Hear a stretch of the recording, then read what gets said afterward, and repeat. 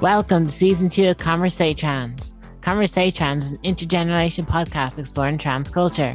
We're a small art and history collective, and in each episode, Jules and Alexandra interview other trans people. That means we're a trans podcast meant for trans people. The type of podcast we do is a free-flowing conversation with other trans people we know or don't know. We want to document and highlight the vast array of experiences in the trans community, because behind every salacious story portrayed in the media are these glorious, kind, audacious people who have their own stories and personalities that go along with being trans. Hi, I'm Jules. And I'm Alexandra. And welcome to Conversatrans. This week we have Fiona Lee with us, a writer and I believe an actress and singer. And would you like to tell us about the item you brought with you, Fiona, and to say more about yourself? Hi. I've brought a small tone with me. I've got a lot of realia going on here, but I brought my new hometown as part of the objects that define or have become to define who I am, or become part of who I am, and who's helped shaping me and molding me. I'm bringing in the small town of Cobh, East County Cork. For those of you who think that my accent is redolent of a Kerry person or a Limerick person, I am most vocally from Cork. And I'm living in Cobh, East Cork at the moment. And I'm actually really, really happy to be here. I am blessed to be here. I am blessed to be alive. I am blessed, strangely enough, to be even doing my transition here in Cobh, which a place that I was saying there to Lisa earlier, I thought I would never be caught dead in, much less be changing my sex and my gender. So I'm very, very happy here. I think it's a harbour town, as I said, and I feel that the collective response to me as I'm beginning this journey has been quite very, very supportive, actually. I don't know about you all. I think when you're beginning to transition, trying to break that barrier of wearing the makeup, wearing the clothes, and wearing the accoutrements of whatever gender it is you want to be, you fight society, and you also fight yourself in a large extent, because we've learned so much of this, we've absorbed all this crap growing up, especially here in Ireland. Like Jules, where are you from, example? Oh yeah, I just have a very odd accent, but I am from Kilkenny. So you're from Kilkenny? Where's that? Is that outside Ontario or something? Is there a new Kilkenny? No, I honestly don't know why I sound like this. I think I've said it before that I'm pretty sure I just wanted to be on television. So I was like, I think I should talk like the TV people, or I wanted to be on Barney, to be specific. But yes, I do go to Isn't that where Ariana Grande got her start? No, that was Selena in Gomez. Barney. Selena Gomez started on Barney. Oh, I didn't know that. Wow. Yeah, well, Barney, I actually used to watch Barney as a very young teenager. It was Irish television. There wasn't much on. Yeah. There wasn't much on back in the day. We didn't have a satellite at the orphanage. No, I'm only joking. Bad taste, pardon me. But yeah, so whatever, when you're trying to show your true self to where you're living in your immediate environment, it can be a very scary, difficult thing. And I think that's my biggest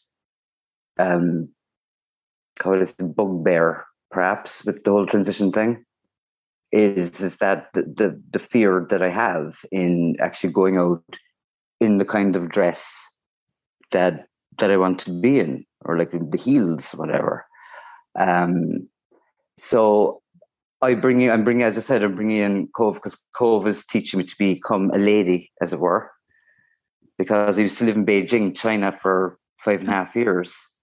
And that's where I actually became, I began to suspect that I wasn't like all the boys as such.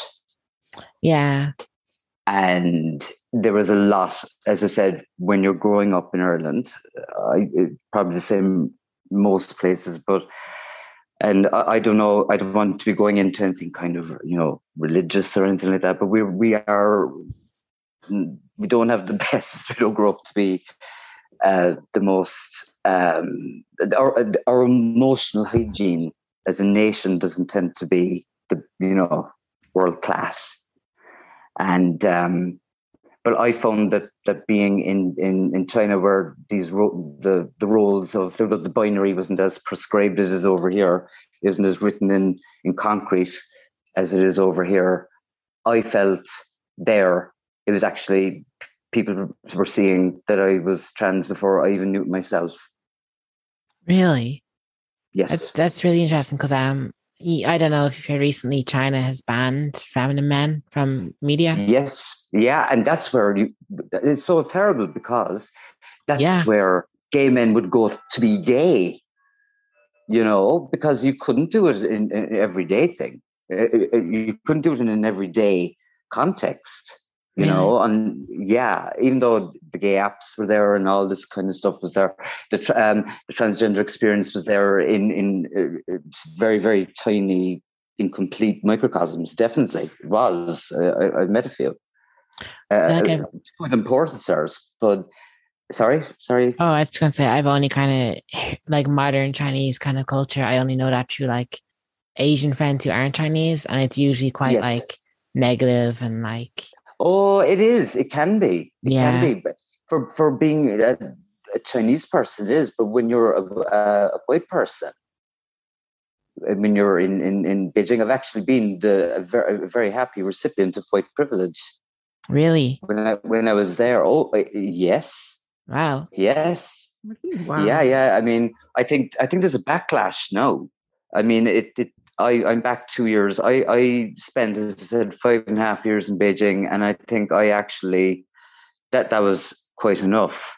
They say that when you go to China, that it's the first year is the best, and you spend the rest of the 4.5 years chasing the dragon, literally, because it's true. It's like I actually had everything that I needed. I'd learned everything in the first 12 months. Hey, and after that, what brought you to Beijing? That's a very initially chronic unemployment. Okay. And there was nothing in Ireland, and I had deep down in the permafrost, I had always wanted to be a woman. I knew deep down, even since I was a kid. But I was actually, I was in a long-term relationship with a woman who was still my family, my dearest friend. She goes beyond language, this lady. And the things had gotten so bad in Ireland in terms of the recession. It was like 2013, so the recession. Yeah. I did a CELTA course and I got the hell out of there. And I didn't look back. I've written a book about my whole, how do I say, my journey. It was a talk about transmigration. That's exactly what it was. And I write about how, I know, but I think it's actually been used, you see. Have you not published yet? No, and I this is why I'm kind of trying to find podcasts and stuff. I'm trying to kind of how do they say, I'm there with the begging bowl. Yeah. But please, I mean, I'm owning my own narrative finally, Mom, and I know to use it and I know to express myself. And so I wrote about it because it totally changed my life. I did not come back the same person for many different reasons. But the main reason being that for me, it brought my femininity that had been buried under a lot of shame Yeah. Had been buried under a lot of, I think, what a lot, but look across the board. You don't become an addict without having had something happen to you, and it usually happens in early childhood. I've done all the psychotherapy. I've done all the as much research as I'm prepared to do. Between whatever 10 and 3 of a day, because you need time to, disengage from that too. But I've done all my research. I started to discover who I was purely by joining the punk rock scene in Beijing. Oh. Yeah, that's like, because I feel like a lot of trans people have kind of gone into that kind of music or alternative scenes. Yes. But like in Beijing, that's cool. That's a story. Thank you very much. It's a story. And then to be taken on board as this thing, this epicene thing from, I think always England, because they didn't know Ireland, but they knew because because it was Beijing.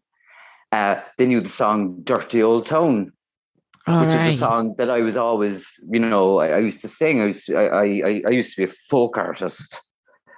So "Dirty Old Town" was an anthem in Beijing, and I could sing it, and I was extremely popular with the punk rock men. And I started morphing. I started to give myself the psychic sex change, or whatever you want to call it. Popular as in like sexually? Yeah. Okay, I was just Wait, it took a bit of time to kind of navigate the slatterness. It took me time to.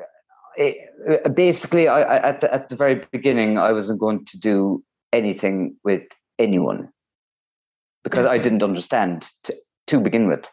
But that's when all the rumors began about me being a bit of a, how would I say, unrepentant hooker, Right. I was going to say whore, but... Well, okay, whore. Whatever. A lot of people just were kind of a bit taken back. Initially, it was kind of like, the usual thing would be like, Bowie, Iggy Pop, that kind of thing. Then started turning more into Debbie Harry, Courtney Love kind of thing. And with the requisite amount of trauma to go with it. So, of course, it was going to be catnip for the punks, who they have their own social and societal pressures as well. Being homosexual, forget about it. Even though they're all literally, most of them were just like, if I even talk to them, it's like they'd, kind of a spontaneous orgasm. It was really strange. Oh. Yeah. If I do say so myself, by the way, because a lot of the time it sounds like, who the hell does this person think they is? Spontaneous orgasm, and what kind of what degree of narcissist are you like? But that was my experience. I started to change because I started using all these, like, my transness was like deep down, as I said, in the permafrost, in a little cave of Altamira or something. This is how I in my writing, it was all these symbols that had to come up to the surface. And it kind of, in conjunction with a fondness for the drink and stuff. Initially, I didn't really know what was happening.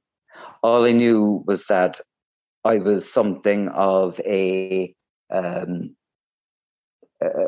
of a cause celeb in Beijing as a punk rock transgender woman.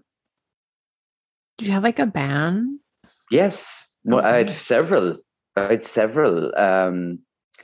My first ever band was it was absolutely shocking band. We called ourselves Social Hand Grenade. And it was a far cry from, because I used to be a punk, a Shannos punk cabaret singer, of course, just for the wow, kind of very genre specific. Yeah. But I started singing on the streets of Cork in another lifetime, and that ended quite badly. But anyway, whatever. But anyway, I don't know. I can't remember what I was thinking. Oh yeah. So I came with a respect for song and for self-expression, and it was actually from initially punk rock. That was one of the first things that part of my things I wanted to bring in today. It was like the album changed my life was an album called Pretty on the Inside by Hole, which is Courtney Love with Kurt Cobain's widow or murderer. Actually, saying that you're a fan of Courtney Love's early stuff is kind of like saying, you know, I actually really, really like J.K. Rowling, you know, in its own way, because she's seen culturally as just a bit of a, how would I say, a cancer and a charlatan and a pariah. Mm. And a lot of the reason I suppose I would identify with her is because I was a pariah myself growing up, whether I identified as being trans, gay, or you know, whatever. Hermaphrodite or mule, whatever. I was never destined to fit into the small town in West Cork in Ireland. Agricultural, with the agriculture, like they say, was it mackerel in the farm, and GAA and all that kind of stuff. That I was never going to fit that. So I had this person who was all lipstick and eyeliner and a guitar and really weird poetry, which juxtaposed beautiful images with really, you know, fucked up things. And that for me was revelatory. It changed my life. I was 16. I was angry. I had no voice. And when your parents actually take your music and to listen to it, to see what you're listening to, and they say, "Oh, Courtney Love is a dirty whore," and I was like, "Rock on, Courtney, rock on." I actually have found my parent. It was like syphilis on my father's eardrums. Oh wow! It was. And, okay, yeah. Yeah, but you see, the thing is that is what, you know, being when you're listening and you're finding out what your palate is when you're a kid. That's what in my day, Generation X, it was like, you know, you didn't want your parents to be liking what was in your collection. So I'm after going off topic a bit, but anyway, No, that's okay. It's a conversation. We like maneuver through topics. Oh yeah, and I how would I say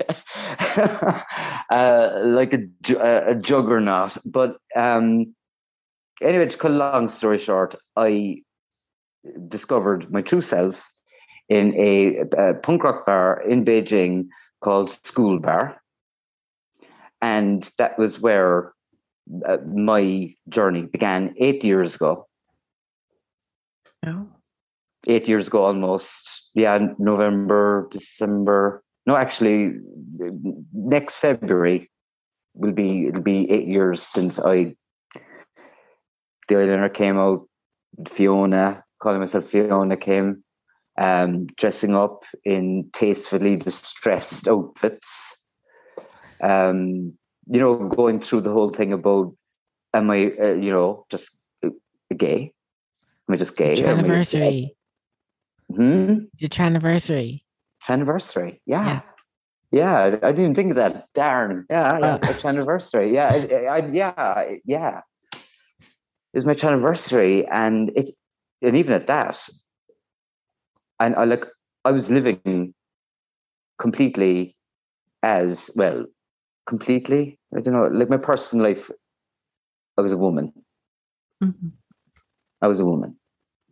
I had a lovely apartment in the suburbs of Beijing City, and when I hosted my housewarming, I did so in a dress and heels. So cute. And the whole thing. But the thing is, that was great when you're not in your own home place. Yeah. And I wasn't dealing with the complexity of it, really. I wasn't. And it's only since I've come home that I've really, really began to tackle it. I suppose you don't have to like deal with family or friends or like people you grew up with. Especially coming from like a small town. In a small town, you see, well, I've got my person who's beyond language, who has saved my life many's the time, and I've saved hers too. We're an unlikely pair, but we make, as I keep saying, heroic sense. But she's been Helen Kavanagh Ronan is her name. She has been, I've known her for 30 years. She's been everything to me, including theatre director. She directed me at the age of 20 when I did, when I played Estragon in Waiting for Godot by Samuel Beckett. And she's been totally supportive because I haven't spoken to my parents in many, many years. Right. And I hadn't seen them for 11 years until they walked up to me in the street the other week. I hadn't seen them in 11 years. Yeah. As Fiona. Okay, yeah. Was it like a cordial union? No. Okay. A cordial union. No. It wasn't, no. It was extremely upsetting, actually. But that's all you can say about it if you want. Oh, no. I believe, no, it's grand. It was extremely upsetting. And I will really and truly, what I really, when I took from it, no matter what I was going to do in my life, it was always going to end up with us speaking. It was always going to end up in estrangement, no matter what it was. Whether I was gay, straight, folk singer, maitre d', consultant in a piggery or something, whatever it was that I wanted to be in my life, but not in the piggery, by the way. Yeah. It just wasn't going to be because it was it was like being brought up by the Moonies or something, like some really kind of weird cult. They're like a cult, kind of religious, like, okay. I don't want to be getting too much into it, but it was very strange. To cut a long story short, so we hadn't spoken in many, many years. It ended up extremely bad. And I was waiting for the bus one Saturday afternoon after doing outdoor yoga and feeling good. And I went to Primark for an old truffle sniff around. And I was happy. And the next thing I looked, and there was this man standing with a mask. Look at me. Remember me? And I was like, fuck. It's my father. I know that reaction. I know that feeling. I was like, shit. What am I going to do? Shock, horror. What was the name of that nymph that got such a shock and seeing Zeus that she turned into a tree? That was me. I was like, oh my God. And I hadn't seen him in 11 years. They'd aged the whole thing. I was wearing eyeliner. So, to cut a long story short, it was like losing them again. But they weren't, as I said, they weren't going to accept me for who I was as Finbar. Fiona? Nope. So to cut a long story short, I've learned that I can't ever go back and deal with people who made a kind of a blood sport of taking me down a peg or two because I was the black sheep of the family, I suppose. It's not forgiveness. I think that this whole narrative and forgiveness can be overrated, but it all depends on the situation you're talking about. If you are in an abusive relationship with, especially with a parent who has never bonded with you or loved you,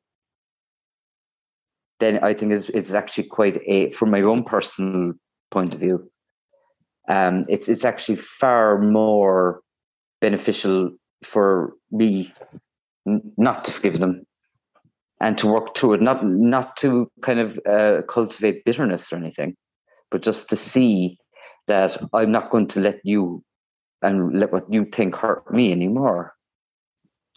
Yeah, I totally agree. Like, if you're in a position where you're getting hurt, they don't want you to be yourself. Like, no way. You're just wearing a mask your whole life. It's like you're not living your own life. You're not being who you are.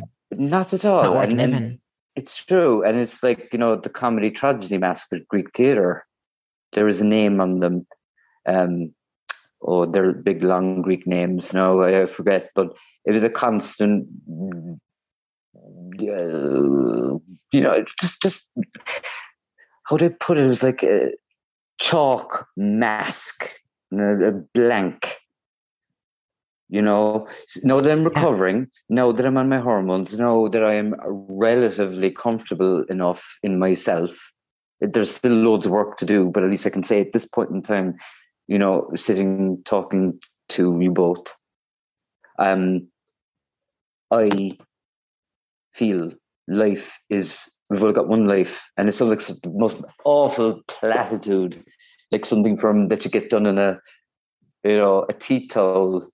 I've been to AA, but you only have one life. You might as well do something with it, for crying out loud. And it's a very, very kind of prosaic thing to say in many ways, but to actually feel it is nothing short of revolutionary. So no, I won't be going back there because me, Fiona, Evangeline Lee, or even Fiona Evangeline fucking Lee or Magdalene Lee, whatever the hell, I am not going to go back and be treated like destroyed and triggered because I am who I am. Yeah, I think you're absolutely right. I don't even know what I could add. Like, what's it? How do you two get on with your family and your environment? My dad. So it's really awkward. My dad, I haven't come out to him. I don't see him at all very often. He never really bothered me as a child and stuff. Okay. And then now that I have, like, as I've started dressing femme and kind of like been on hormones and stuff, he sees the long hair and stuff, and he thinks I'm a hippie. So it's like, no, he thinks he was a hippie as a kid. So he's like, oh, you're like me. And I'm like, yeah. Like, God, it doesn't matter. You go back, you get a breast augmentation that would give Zsa Zsa Gabor a complex, right? You get the bottom surgery, the whole hog. You walk home, hey, Dad, you fucking hippie, cut your hair. It's always the same. No. He was a hippie when he was a kid. He was like on to the rock and stuff. So he just thinks I'm like a bit alternative or something. Okay. He doesn't actually realize that I'm like trans. And I don't really want to tell him because I'm afraid he'll get like really like I don't see him at all very often, like once every 2 years at this rate. And he says he's moving to America. He married this woman. So I'm hoping they just leave and I don't have to deal with them anymore. Well, I think you have to do what makes you happy. And there will come a time maybe down the road that you will want to tell them. Yeah. Maybe. Who knows? Well, see, he wasn't really there if you don't for me. want to. You know, when I was growing up, he wasn't yeah, there. yeah. So I'm not. Yeah, I'm not too pushed about like having a relationship with him now as an yeah, adult. Do yeah, you know what I mean? yeah. Well, and if you, because I mean, I find that when, like, I'm 43, old boiler, yeah. You'd be surprised once you turn 40 what things begin to start giving you jip. You know, and What's one thing jip? was jip, as well. It's really quaint saying, actually. When it gives me jip, Okay. it's like a bit of a pain. You know, Okay. if something's start annoying you, jip.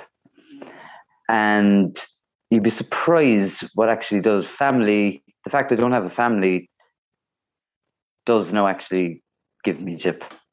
It does. It's like an ache that when you've broken your leg and the rain starts coming out, you know, and you feel something in your bones that you feel sad about. And I will say, I feel sad about that. But my parents don't know that I'm trans either.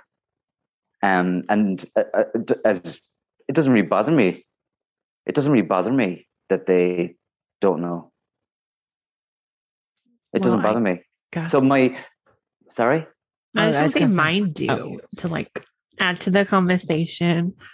And it is, I don't know, it's kind of weird. Like, I think it's a lot for them to deal with because they are like 60. And again, as you were saying, it's just a different time.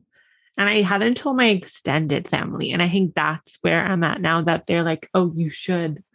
Because I'm not saying I'm like close to them, but they'd be closer than I would. And I'm like a topic of conversation because you do ask about like people's children. So I'm just, Yeah, I I don't know how to Yeah. tell people who are my family, but especially the last 2 years, I've not seen nearly at all or only like once.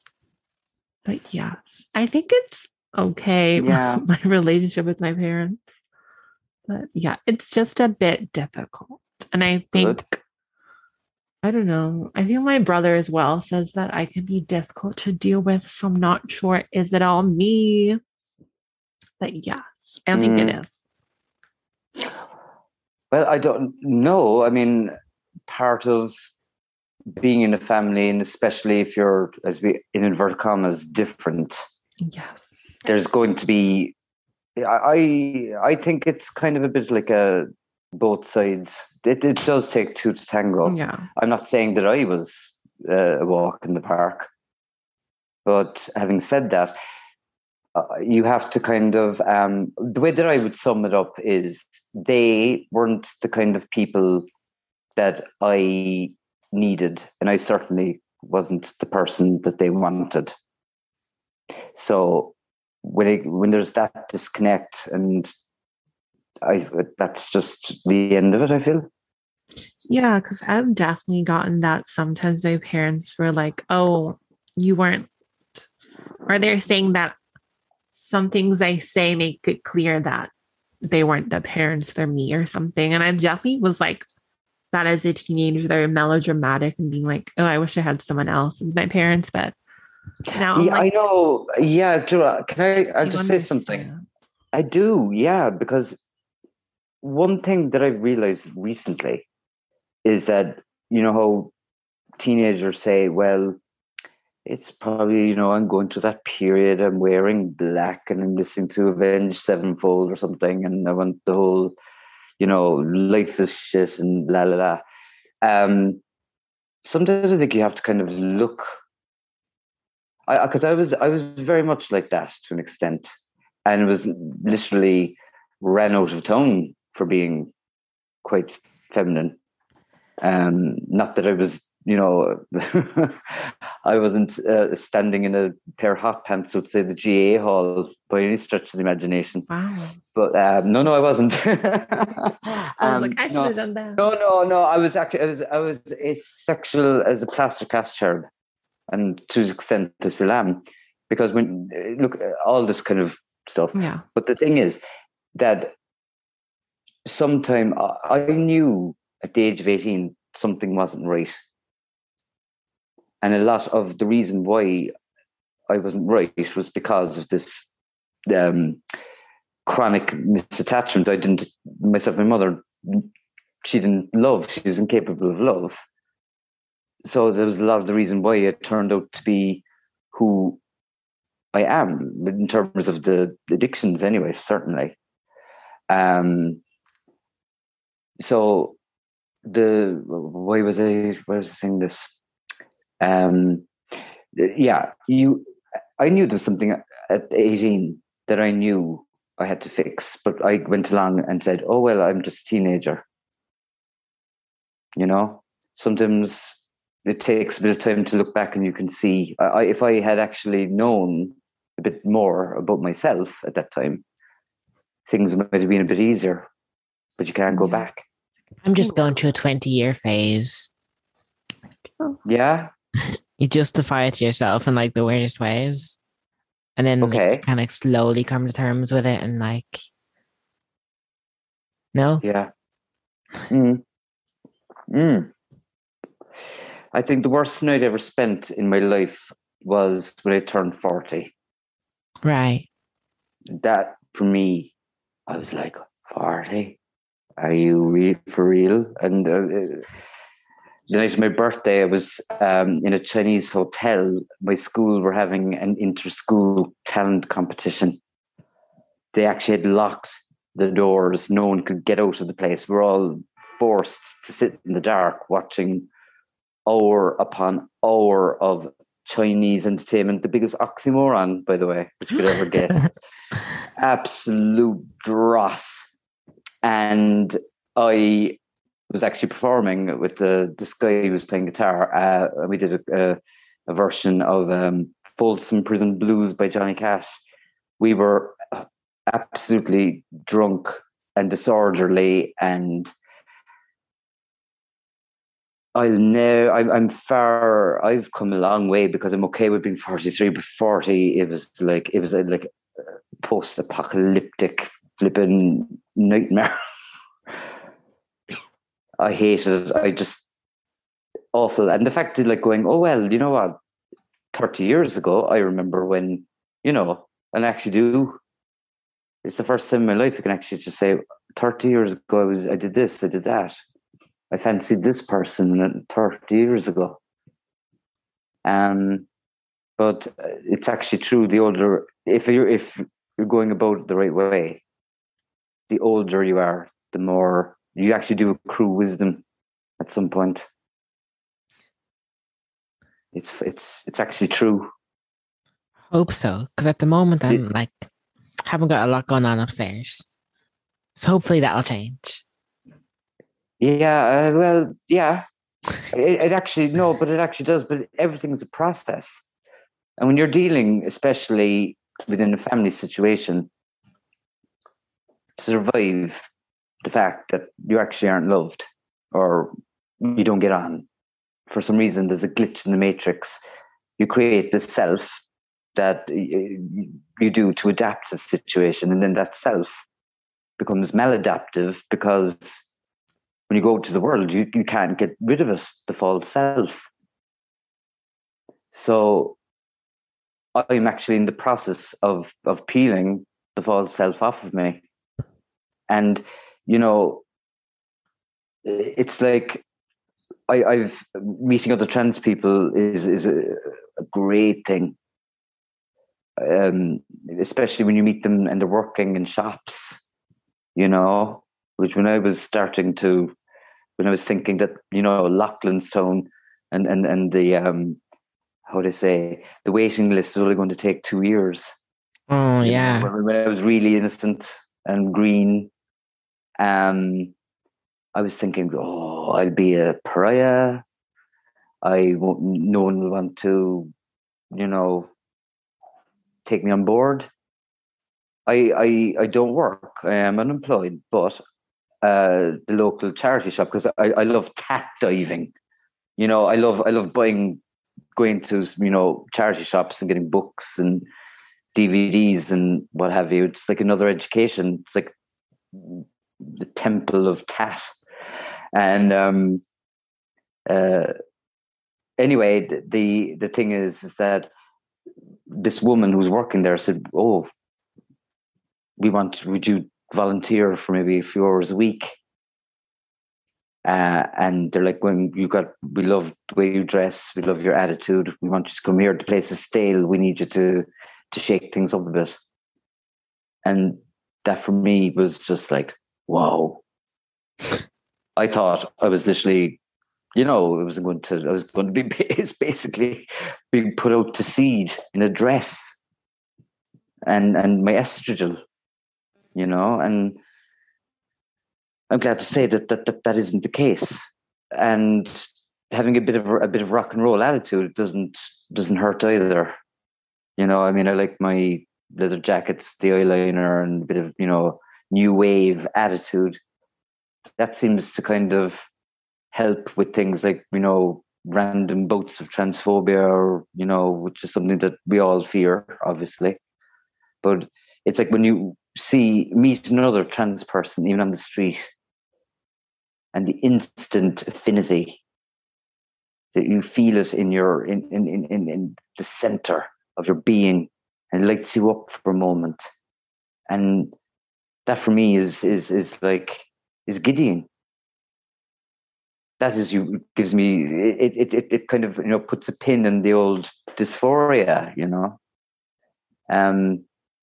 to find out that there are these people out there who are doing your thing, who are working 9-to-5 jobs and being normal, and that we are actually normal. It's just everyone else is fucked up, and that is actually quite true, because the more I'm going on this journey, the more sense I'm actually making of my life, and becoming Fiona has saved my ass. Yeah. So that is a beautiful thing when you can like connect with someone almost instantly. And I know it's not like this grand moment of like, oh my goodness, we're friends, we're connection, but it's just an instant recognition that is just like, as you said, beautiful.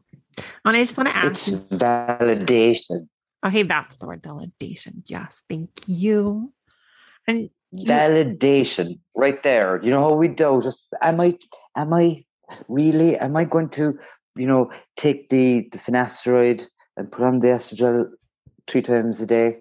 Really? That's mad. Really? You're going to grow tits? Which I am, by the way. And proud that I'm cultivating them. But the thing is that but then to see someone just like you looking back at you with the same eyes, the same look in the eyes, you're like going, oh, thank Christ, I'm not alone and I'm not wrong. Yeah, that like there's someone else. It's like the thing, I think Janet Mock is the first trans person I've said it, like girls like us, that like kinship. And it's like, you're not alone. Yeah. Yeah. And I found that in Dunnes Stores. Oh. A big play. Yeah. I found it in Dunnes. I found it at deli counters. And you found it in Trans Writers Union, which you are a part of, right? Yeah. Well, I'll tell you, James and is it Anna? And oh God, yeah. Sorry, Anna. Can you edit that out? Yeah. James and Anna are great. They're pivotal in my recovery. They've helped kind of help me form a good, strong pulpit. They've helped me to gain more confidence in claiming my own narrative. They've also helped me kind of like we did a talk up for the Belfast Literary Fest. There's some festival in Belfast that we did over Zoom. I looked like something out of Whatever Happened to Baby Jane. I looked awful that day. Hey, but, they look good there. It is like theatrical in Baby Jane. Oh, but you are, Blanche. You are in that chair. So there was that, but also the opportunity to, like on the 14th of November, as part of the Dublin Book Festival, to go talk about being a writer in Smock Alley. Like in person? That is a big, yeah. Oh, wow. Yeah. The TWU, which sounds like we should be in government or something.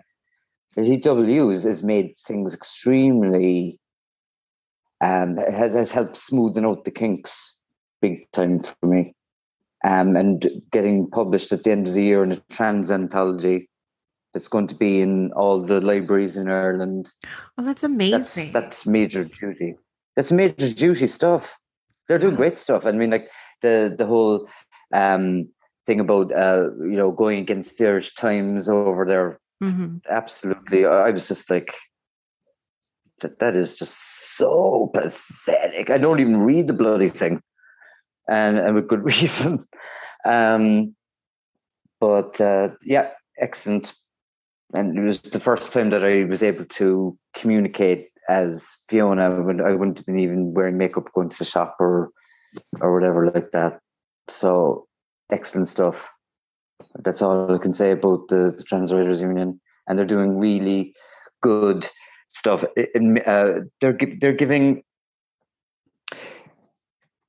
the disenfranchised a larynx. Okay, yes. Oh, that's such a nice thing. Yeah, and it's collective and it's individual. Can I just ask what your piece of writing will be in the anthology? Yeah, it's basically when I call it Mitzi and the Mudlark. Oh. And it's basically based on my memories of actually one of the forerunners of the transgender movement in Ireland. Used to be this lady called Mitzi. She used to drive around Cork City a little purple car with the biggest pair of purple dice in the windshield. And and her name written out, kind of like an autograph on the dashboard in cursive writing. This is gorgeous. So it was. I mean, to my virginal senses, it was like, that's tacky as hell. But looking back, it was the utmost in, frontline stuff. And she used to do kind of like, I call it the cancer shop wigs. Looked kind of, was like in their 60s.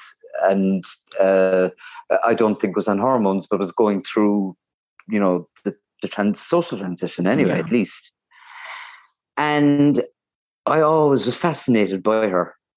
But it was one Saturday, as I was passing her in the street, all these, undesirables started going, oh, fucking faggot, weirdo, blah, blah, blah. And she kept walking with her head up. That stayed with me for years and years and years and years. And I always wondered why. And here we are. Because it's happened to me. Yeah. It's not nice because it happens to me as well. And it's just such an odd thing, like getting called like a faggot and other expletives. It's just like, you don't know how to react. And I imagine seeing that when you were younger is just a beautiful, like, I guess, pillar of strength. I don't want to be cliche, but that's what comes to mind. Do you know what? There's a place for cliches too, if you understand them. Mm-hmm. Definitely there is. Like the Serenity Prayer and all, like you'd say, oh, well, I'm not religious or anything, but it makes sense. You kind of like, I've written up here, it's like, grant me the serenity to accept the things I cannot change, and the courage to change the things I can, and the wisdom to know the difference. That's top drawer advice. Yeah. It's a case of like, change what you can and accept what you can't change. It's simple as, but people don't get it. And I hope to God that at this late stage, that's exactly what I am doing. I'm looking into kind of voice therapy and stuff like that, but that's really hardcore. That you can, hormones are never going to change your voice. And looking into voice therapy at the moment, it's fascinating stuff, but it's scary. And Alexandra has done some of it, I think. Yeah, I was doing it over the summer. I wanted to kind of practice a bit during college, right? Before college. For going back, I don't know what I can say because she was kind of saying to me that my voice isn't very deep. The main thing she was actually telling me about is actually speaking loudly because I speak very soft. Like I used to like speak a lot more like this, and she was like, "No, you kind of have to like." The thing that they really focus on is actually called resonance. Yeah. And I'm sure like a lot of people find it interesting. It's hard to describe what it is because it's kind of like you have to talk forward. A good practice they say is like you meow like a cat. You go like meow. Oh yeah. You feel the vibration kind of in your nose. That's when you're kind of doing it more resonant. Yeah. So I that's just something if you were curious. I'm sure like the listeners who haven't done voice therapy yet will be interested too. Yeah, I'm finding a lot on YouTube. Yeah. There's a lot of good. There's one specific lady is doing it, and she's very good. But it is so. It's like theory. It's like music theory. It's really intense. It's really fascinating stuff, but take it very, very like calm, easy measures. Because it's something that you have to learn to basically pull back and listen. Because I went into it, of course, like a whatever, a co-elephant or whatever. It just went, and I was totally overwhelmed. I was totally overwhelmed by it. Wait, what was this? Well, like with this whole music theory class on YouTube. Yeah. Well, the speech therapist gave me an app you can just download on your phone called Voice Tools, and as you talk into it, it will tell you like what your pitch is and like what note your like voice is coming in. Oh, Voice Tools. Oh, okay. Yeah, it's called Voice Tools, and it's like it's a symbol of a microphone with like a little pink and blue background. It kind of looks like trans flag-ish. It's not exactly a trans flag, but yeah, we'll say it is. Yeah, it's very close. So, I mean, what was interesting to me was actually, I was like, she was teaching me how to do a deep voice. So I'm going like, so if I talk lower like this, right, I have to talk like down here. And I couldn't do that before I spoke to her. I was like, I don't know. I hope it's some comment, like, I don't know. Okay. But I really hate my own voice as well. Like, I feel so awkward listening to it. So it's kind of weird to do a podcast. Yeah, I know. Ugh, I don't like mine either. I love your voice, Jules. Like, I don't know. I think it's coming. I was at the beginning, as I said, like one person I've always been fascinated with is Marlene Dietrich. Do you know Marlene Dietrich? Yeah. Like she was like actress in like the actress. 30s. Very, yeah. And I was watching one of her movies the other night, Destry Rides Again. I was looking at her, and she's a beautiful creature, and one of my household goddesses. And I'm going, what a strange choice the American public made, because she's basically that voice is very deep. It's very she was deep like German, voice. I think. She was German, yeah. Yeah. So it's not really as much for like a feminine voice. Isn't as much about pitch, like deep or high. It's more about the resonance is what they talk about. And that's something that you can just train yourself to do or like learn. Because the male, sorry, it's the wrong word. If you're exposed to testosterone, it expands your voice, your like voice box. Yeah. So that means you can actually access a higher range of voices. So you could actually like, it kind of defaults to deeper, but you can actually like just learn how to do higher. Whereas someone who hasn't had kind of testosterone has a smaller voice box. And that's why when trans men transition, their voices get deeper because their voice box is basically getting like wider or bigger, larger. Okay. Right. Okay. That might not be exactly technically correct, but that's the kind of general idea of it. Yeah, well, I mean, it's a complete as a field of study. It's Yeah. hardcore, amazing stuff, amazing. I kind of love my voice, but the more I'm going on, the more I'm kind of like, this is kind of an illusion breaker, you know? As well, it's not. It's quite melodic, like your accent. Yeah. And it's not like you'll lose the voice that you have now. It's more like you'll learn more what you can do with your voice.